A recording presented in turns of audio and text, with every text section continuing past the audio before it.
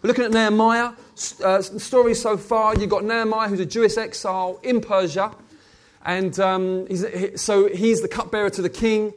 Some Jews visit where he is in Persia. He asks them about the welfare of Jerusalem and say it's a mess, it's broken down, it's rubble, it's a ruin, everyone's in a bad way. And so Nehemiah mourns and weeps and fasts and prays, and God puts something in his heart. Go back and rebuild the wall. Go back to your city and you rebuild the wall of that city. He takes it to the king. The king shows him favour and then he asks for resources so he can have timber from the forest. Yes. They go back. They get to the city of Jerusalem. Nehemiah goes out at night, him and just a few others, surveys the whole city, the wall, looks at the job ahead of him, and that's where we're up to at this point. The reason why we today in London, 21st century, are getting excited about it is because it's a picture that points towards the Lord Jesus Christ. Nehemiah is a prefiguring of Jesus who comes to build his church. And the reason why we get excited about the Lord Jesus building his church is because the church in the heart of God is an incredible and beautiful thing. And as Jesus laid down his life for the church, that shows you something of the dignity that he places on his bride that he loves. And the church does not exist for itself. The church exists for the glory of God and for the worship of its Saviour and its groom, the Lord Jesus Christ, and exists as the hope of the world. A city set on a hill that's supposed to shine out the light of Jesus. And so we are looking through this story with our Jesus glasses on. The Bible teaches that all these other things before Christ were like a shadow pointing to him. In him is the fulfillment of every other thing in the Bible. So whenever you read the Old Testament, always look for Jesus because it's all about him. And it all points towards him. So we're getting excited because we're saying, Lord, what are you showing us about what we are building here together? Well, today's message is called Unlikely Army Part 1. Next week will be Unlikely Army Part 2. And we're going to go from chapter 3. We're going to read the first 16 verses. We're not going to read the last 16 because they're just very, very repetitive. You'll get the drift after the first 16. Okay, here we go. Then Eliashib, the high priest, rose up with his brothers, the priests, and they built the sheep gate. They consecrated it and set its doors. They consecrated it as far as the Tower of the 100, as far as the Tower of Hananel. And next to him, the men of Jericho built. And next to them, Zakur, the son of Imri, built. The sons of Hassenaah built the fish gate. They laid its beams and set its doors, its bolts, and its bars. And next to them, Meremoth, the son of Uriah, son of Hakkoz, repaired. And next to them, Meshullam, the son of Berechiah, son of Meshezabel, repaired. And next to them, Zadok, the son of Baana, repaired. And next to them, the Tekoites repaired, but their nobles would not stoop to serve their Lord. Joiada, the son of Paseah, and Meshullam, the son of Besadiah, repaired the gate of Yeshanah. They laid its beams and set its doors, its bolts, and its bars. And next to them repaired Melattai the Gibeonite and Jadon the Meronothite, the men of Gibeon and of Mizpah, the seat of the governor of the province beyond the river. Next to them Uzziel the son of Harariah, goldsmiths, repaired. Next to him Hananiah, one of the perfumers, repaired. And they restored Jerusalem as far as the broad wall. Next to them Rephaiah the son of Hur, ruler of half the district of Jerusalem, repaired. Next to them Jediah the son of Haramath, repaired opposite his house. And next to him Hattush the son of Hashabniah, repaired. Malchijah, the son of Harim, and Hashub, the son of Pahath Moab, repaired another section and the Tower of the Ovens. Next to him, Shallum, the son of Halahesh, ruler of the half district of Jerusalem, repaired, he and his daughters. Hanun and the inhabitants of Zanoah repaired the valley gate. They rebuilt it and set its doors, its bolts, and its bars, and repaired 1,000 cubits of the wall as far as the dung gate. Malchijah, the son of Rechab, ruler of the district of Beth Hakarim, repaired the dung gate. He rebuilt it and set its doors, its bolts, and its bars. And Shallum, the son of Kol-Hoseh, ruler of the district of Mizpah, repaired the fountain gate. He rebuilt it and covered it and set its doors, its bolts, and its bars. And he built the wall of the pool of Shelah of the king's garden as far as the stairs that go down from the city of David. After him, Nehemiah, the son of Azbuk, ruler of half the district of Bethzur, repaired to a point opposite the tombs of David as far as the artificial pool and as far as the house of the mighty men. Thank you. I was waiting for that. It was quite a feat that you just heard. Lord God, we thank you for your beautiful word. And thank you, Lord, that even in elements of it like this, that at first reading, we would skip to the next chapter. We thank you that there's stuff in now. And now, Lord, as we unpack it, I pray that life would come in a beautiful way. We pray this so that Jesus would be glorified so that our lives, Lord, would really reflect what they are to reflect. Amen. Amen, amen, amen. I mean, what do we make of this? Well, other than it being a little bit like a list from the Lord of the Rings, it's got that kind of, so-and-so from Middle-earth feel about it. What are we going to pull out of here? Well, like I said, the title is The Unlikely Army, Part 1. Partly because this reflects that, we'll look at that in a minute, but also because one of the things that God spoke over us as a church in our earliest days was that you will be an unlikely army, which we loved. We absolutely loved that. We've held to that. We've treasured that. And we've really actually deliberately rejected, if you like, this mindset that says we will do well because we are impressive people. Or we will do well because we are qualified people. Or we will do well because we are confident people. We will do well because God is with us. Bottom line. It's always been this way. The Bible says that actually in the wisdom of God, He has chosen the weak and the foolish because the world in its wisdom hasn't come to know Him. God has been pleased through the foolishness of the gospel of preaching the cross to save many, to save those. And He has chosen those who are weak and foolish to make a mockery of the wisdom of the world, which says if you want to do something amazing, you need amazing people. In God's economy, if you want to do something amazing, you need an amazing God. And a willing people and an available people. It's not about being an amazing people. In fact, if you're here and you think you're an amazing person, you're going to struggle. You're going to struggle. You're not going to quite know how to fit here. Because that's not what this church is. This church, in a natural sense. There's loads of amazing gifts. Don't hear what I'm not saying. But this is not a church who's fundamentally full of people who are full of themselves. We're a people that are amazed by the grace of God. We're a people that feel like this thing we're about is way beyond any of our sufficiency. Because we're not just trying to put on a good little thing or put on a little performance every Sunday. We actually feel that we are here, we are carrying promises from God in our hearts to play our part in seeing this part of London changed so that it might glorify Jesus more. That is huge. That is a massive thing. Even if you think, well, that doesn't sound very impressive, I tell you, it's glorious. Just imagine for a moment that the earth is the Lord's and everything in it. And at the moment, the earth is on a trajectory away from the Lord in a bid for autonomy and doing our own thing. And the Lord, through His church, is calling and gathering people back. Even today, just through the praise and worship, constantly to sing the lost. God's wanting the lost. God's wanting to welcome people home constantly and embrace. And as the Bible says, smother them with kisses. Not a dignified welcome. It's not a dignified, it's I've got your back. Let's celebrate. And God has called us to express that heart to those around us, those we live around, those we work around, those we do life around. It's an incredible calling. It's an incredible, miraculous thing. And God has called together an unlikely bunch. And He's taught us and He's teaching us how to love one another and work together and honour one another and prefer one another and to lay our lives down for one another and to be committed to one another in a covenant way.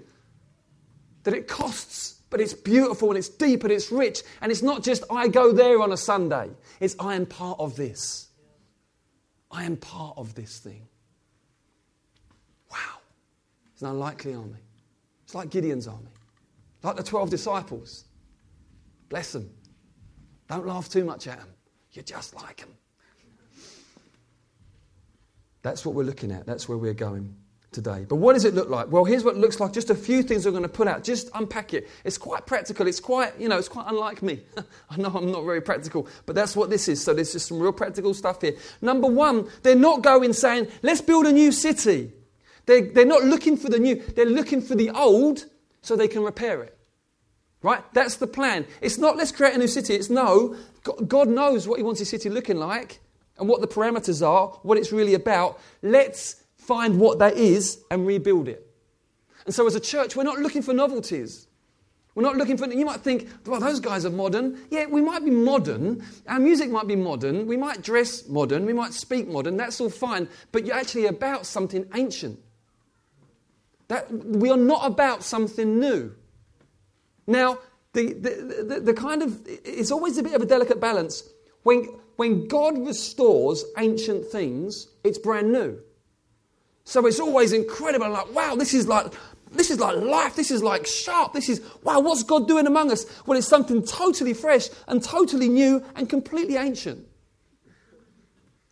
And if you miss it, you get it wrong. If you just go for the new, you end up innovating and just creating your own little thing, your own little idea. And it's kind of fresh and funky. And people go, hey, that's cool. But really, that's really all you're doing. You're just doing something cool. It's not glorious. But if you go the other way wrong, you say, well, this is ancient, so we better get ancient, guys. Come on, Hessian robes. This is going to be old-fashioned. That's crazy. There's no need for that. You're not going to be able to function properly in the community. And who wants to wear Hessian anyway? It's just, there's no need for it. You can be contemporary, but you're about something ancient. The Spirit of God is doing something new, but it's always to restore that which is old. Which is what? The gospel. It's about the gospel. God is excited about the gospel. God is excited about the fact that he has established his king. He's chosen his once for all eternal king, his beautiful son, and he's established him as king in the most extraordinary way, in the most shocking, sublime way that no one would have ever planned or put forward. That this eternal king, that this beautiful divine son would become a man in all the mystery of that and experience what me and you do day to day. I mean, it's beautiful. If you're here and you're thinking, man, the pressure's on, he knows what it's like. You're here and there's the temptations on. Mississippi, surrounded by you're here and it just feels a bit nuts. His parents you're here and you're thinking this season isn't nice. Been through the whole thing, tempted in every way, yet without sin. Just won every battle, for the city. Pushed through every trial, and then willingly some days for 14 hours, our sin in his body to take on. Makes $1. His mouth goes, scrub the floors for me. He's more wonderful and glorious than I could ever dream of. He used to create a king. I mean, nothing like that. It just ends up being weird. I mean, he's humble, compassionate, but to the hypocrites, you see a whole side to him. He's everything you could ever love and desire and long for, and then it turns out he goes and finds a kind of sloth. He's glorious, transcendent and glorious, and yet he's not. His sister's like, but she is shown up pretty. Her skirt is short, but the legs are sturdy. To walk to school, she's got to get up early. Her clothes are old, but never out and dirty. Even just enough for the city. Her brother's smart, he's got more sense than many. His patience long, but soon he won't have any. To find a job, it's like the haystack needle. 'Cause where he lives, God has done everything that is needed to win you back, to forgive your sin, to give you new life, to set you on a rock, to get you going, to adopting you to everything that you lack, everything that's been ruined as a result of sin. He has done in Christ to reverse it and to restore peace.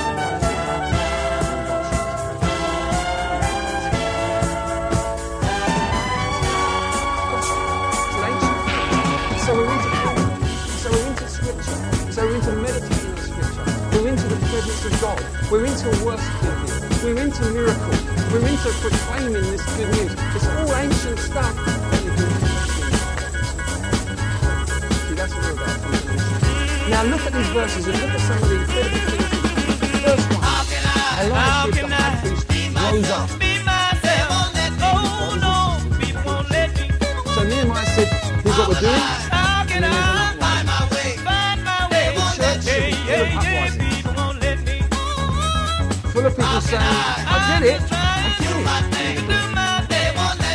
That should be the whole feel of the church, that there's just grassroots life bubbling the whole time. That's why when we established those gospel prayers, we did it in the way we did it. We said to people, what are the dreams God is putting in your heart? Come and share. You can get the people, you've got a gospel dream. You have to believe in the last days, God will pour out His Spirit on all flesh.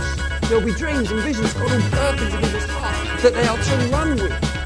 Yes, in accountability, yes, in an orderly way, and yes, in submission to godly leadership, but they are to run. have to be able to feel that sense of, I'm going to rise up and do something. I'm not going to get... The last thing we want is a kind of church culture where everyone's kind of waiting for orders from HQ as to, what colour socks to wear today. We don't want to go down. And what do I do now? Tell me, what's the next thing? Listen, we'll paint the broad brushstrokes in terms of vision and values, and let's do this in relationship, but hear God. Please do not get into this thing of, I'll come along, I'll listen to a sermon, I'll go home, if someone asks me to do something, I may do it. No, dream dreams with God. Hear from God. Let the life of God motivate and provoke you into getting on with rebuilding. Here we go. This is what we see in this story. We see it. Remember the story of Jonathan and his armor bearer, where the Israelites are meant to be fighting the Philistines, but they're just passive. Even the king, he's just passive. And Jonathan just says, you know what, I'm going to just go and attack these guys, and who knows, maybe God will be with us, and maybe we'll get some success. His armor bearer goes, okay, I'm with you, heart and soul. And they go, and just a mighty victory. Just a mighty victory. Why? Because someone did something. Someone did something. Do something. You've got the Spirit of God living in you. Do something. Let's talk about it. Let's do it in relationship. Let's make sure we're marching in step. Yeah, but do something. This is how it should be. It's a beautiful, wonderful thing. God gives vision. Leaders cast it. People get it. And we get moving. And then verses 3 and 4, which is a mixture of building, rebuilding and repairing. It's building and it's repairing. It's not just building, there's repairing as well. And in church life, there should be a dynamic going on of saying, we're building this, and others coming along saying, great, we're going to make sure it's okay. So if someone starts a gospel community as a visionary leader, we're going for this. Okay, they're going to need someone to help pastorally, someone to help with organisation. Building, great, we're going to repair it.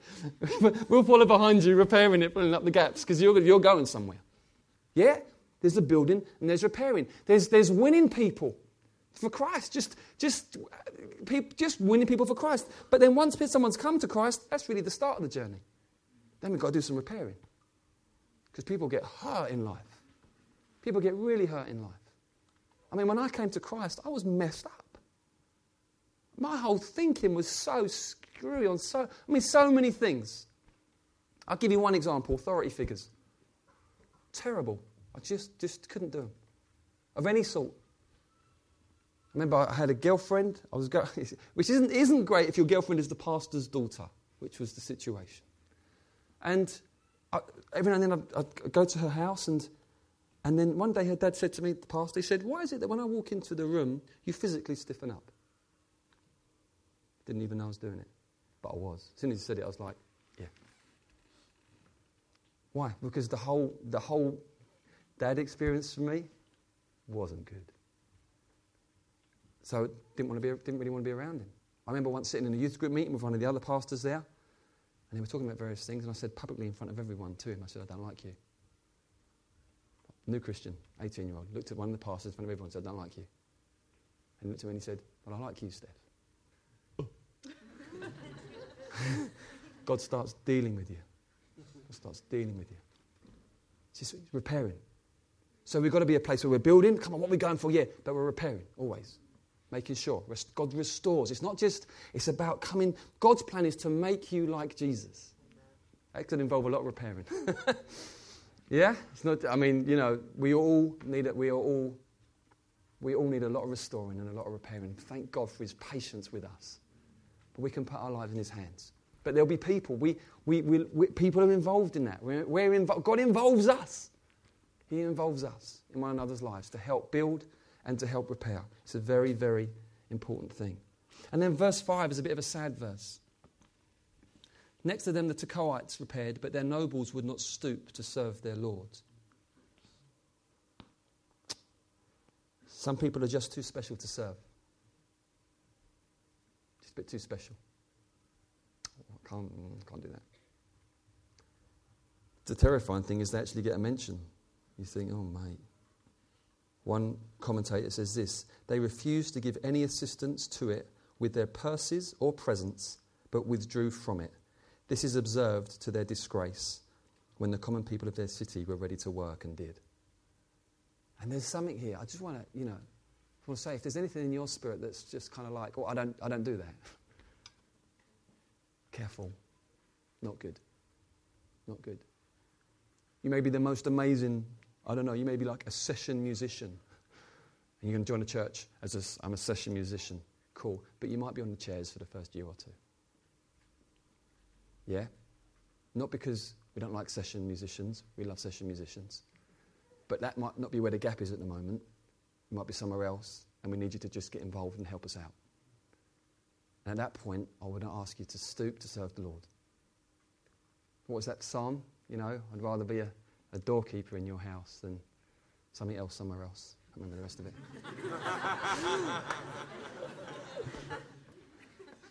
Yeah? It's like a privilege. It's a privilege. It's just a privilege to be part of God's church. We're a part of your plan. I honour you. I mean, you know, this isn't sort of a rebuke. Man alive, this church is incredible.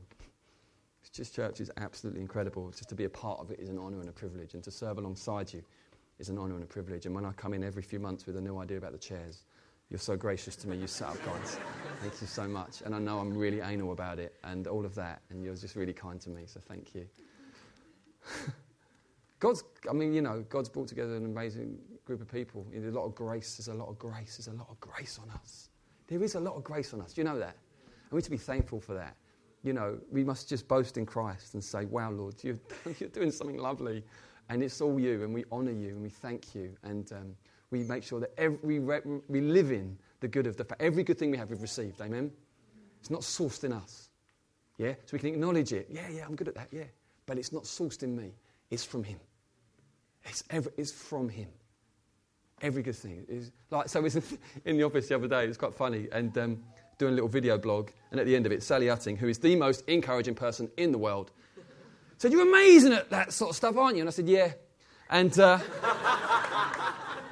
Foxy was like, just creased up laughing. And I thought, it's cool. I think I might be, actually. But it's the grace of God. Do you know what I mean? I've received it. I've received it. That's cool. Yeah? So you stay away from some weird kind of false modesty. Do you know what I mean? You think, no, I'm good at that. I'm good at that. And I'm not going to say, no, it wasn't me, it was the Lord. If it was the Lord, it would be much better than that. Do you know what I mean? It would be much better. It wasn't the Lord. Trust me. Yeah? It was me. It was me. But there's a grace from God, received from God, to be able to do these things. And, you know, and it's like, let's rejoice in that, celebrate in that. That's cool. It's just everything we have, we've received. God is good. God is kind. Hallelujah. So, and then I love this, verse 8. Look at this. So everyone's building walls. So you're imagining sort of people like me, kind of chunky, muscular. That's what you're thinking, right? Or people like Gabriel. Okay, so Gabriel's doing his thing. But look, verse 8, we've got goldsmiths and perfumers. The perfume guy.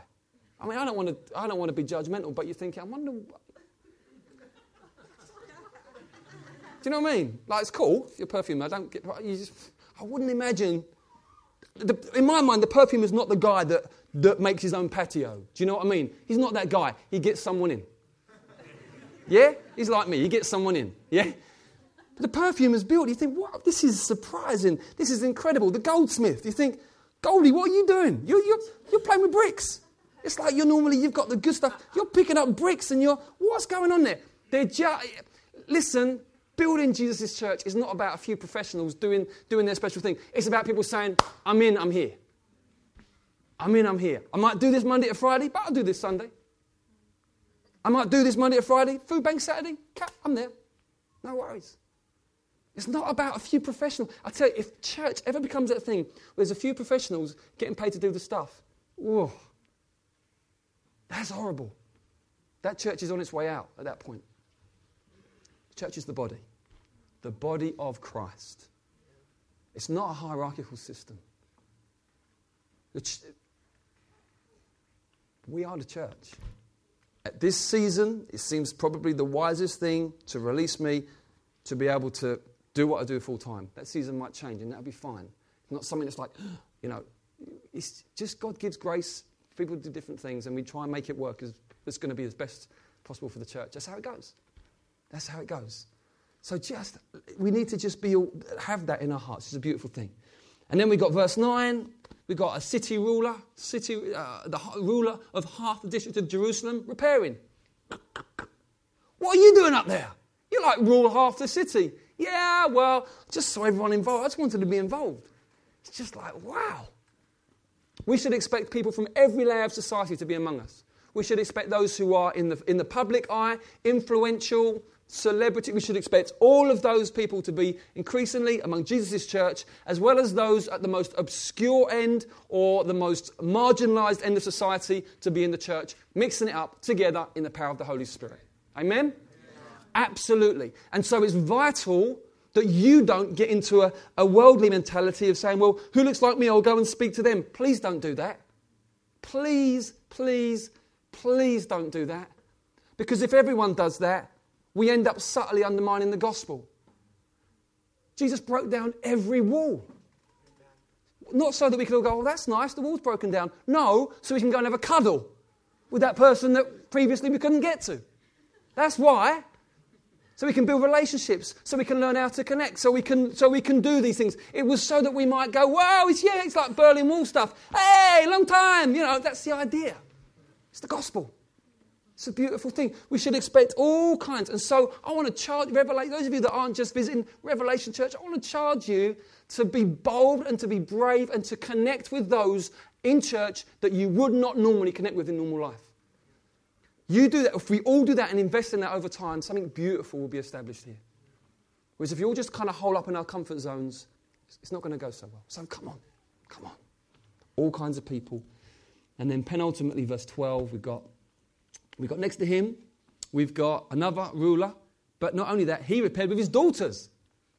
It's fantastic. It's family. It's a family thing. It's a family thing. And we are slowly but wonderfully, there are more and more families in the church. And I'm just thrilled. And may there be load and load more families. I just can't wait for the day when this place is filled with kids everywhere. Like, crawling through your seats in praise and worship. When that happens, it's a good day. Just don't tread on them. But it's a good day. Loads more grey hair and blue rinse. We want that here. We want that here. We want family. Yeah? Intergenerational. I long for it. We should be praying for it, saying, God, yeah, we desire and want that. It's a beautiful thing that God is doing. And then to those of us that, are privileged to kind of be on location with family, whether that's parents or siblings or husband or wife and kids or whatever, just say, come on, let's get involved together. I mean, to be able to bring Daisy to her first family meeting last week was amazing. She didn't understand half of it, but who cares? She enjoyed it. She hung out with Thule. It was fun, So it's just, you think, yeah, just get her in. And she said, I understood most of it. So I was like, great, brilliant. Probably just my bits you didn't, But, it's lovely. And we said, I don't want to just get into mentality of, I hope my kids survive. I hope they kind of get through. No, come on. We're about something. Together. Your teenage years are not going to be about surviving. They're going to be about thriving. They're going to be about flourishing. Going to be about just knowing Christ.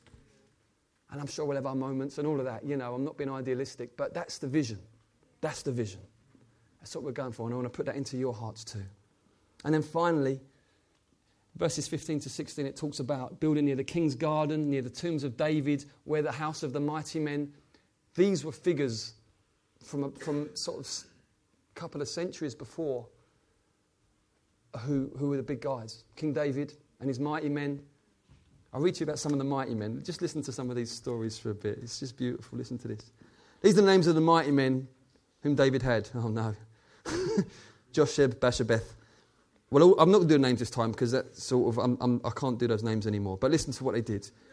He was chief of the three. He wielded his spear against 800 whom he killed at one time. Now, we're not going for the killing thing, but it's just this, in case you're unfamiliar with sort of Christian thinking, basically, in those days, God's judgment, which is still true, God is still the judge, but God's judgment was executed and worked out in a different way in those days. Okay?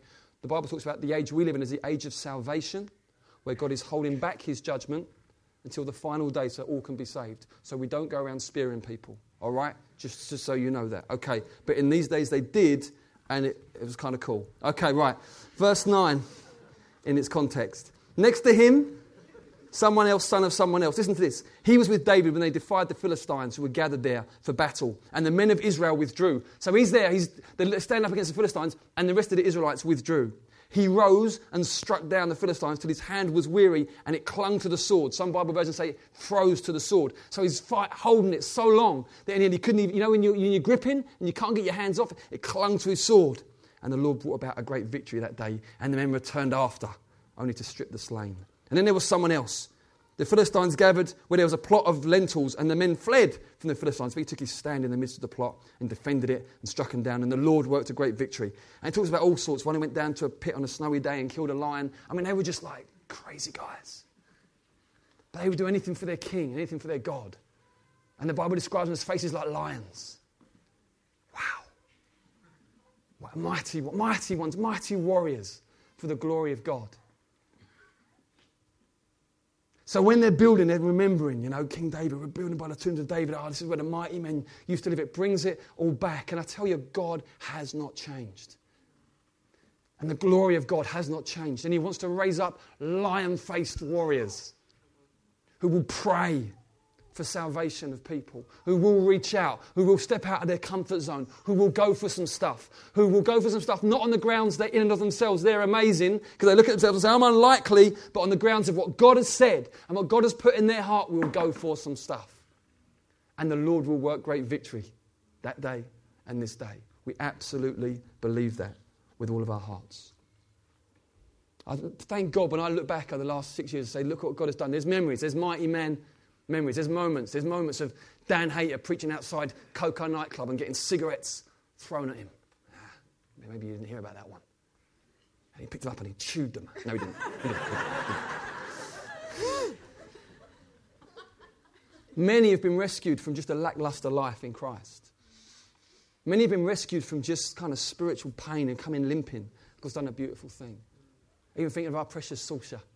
We met on our first Alpha course, and just to see the transformation God's brought in her life. These are victories, and we build with these things in mind, saying, more, Lord. We love everything. Praise God for the obstacle course. This started this week. 3 people coming along to find out more about Jesus, asking their questions, working stuff through. May we see mighty victories there, and more, Lord. That's what we're about. That's what we're about. What we have in this chapter here is a gathering of those from varied locations and varied vocations, who gather to a transcendent cause. Like us. There is a cause. The Father's plan is that everything should be gathered together under Christ. And then when everything's gathered together under Christ, on the final day, the Bible says that Christ himself will hand over that kingdom to the Father, so that God may be all and in all. That's the plan. That's where it's going. He who created all things, he who upholds all things by his powerful word, will, through Christ, reconcile to himself all things. And we are part of that.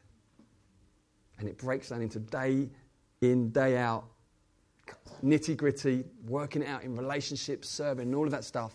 But it's a glorious purpose. Do not lose sight of that. Amen?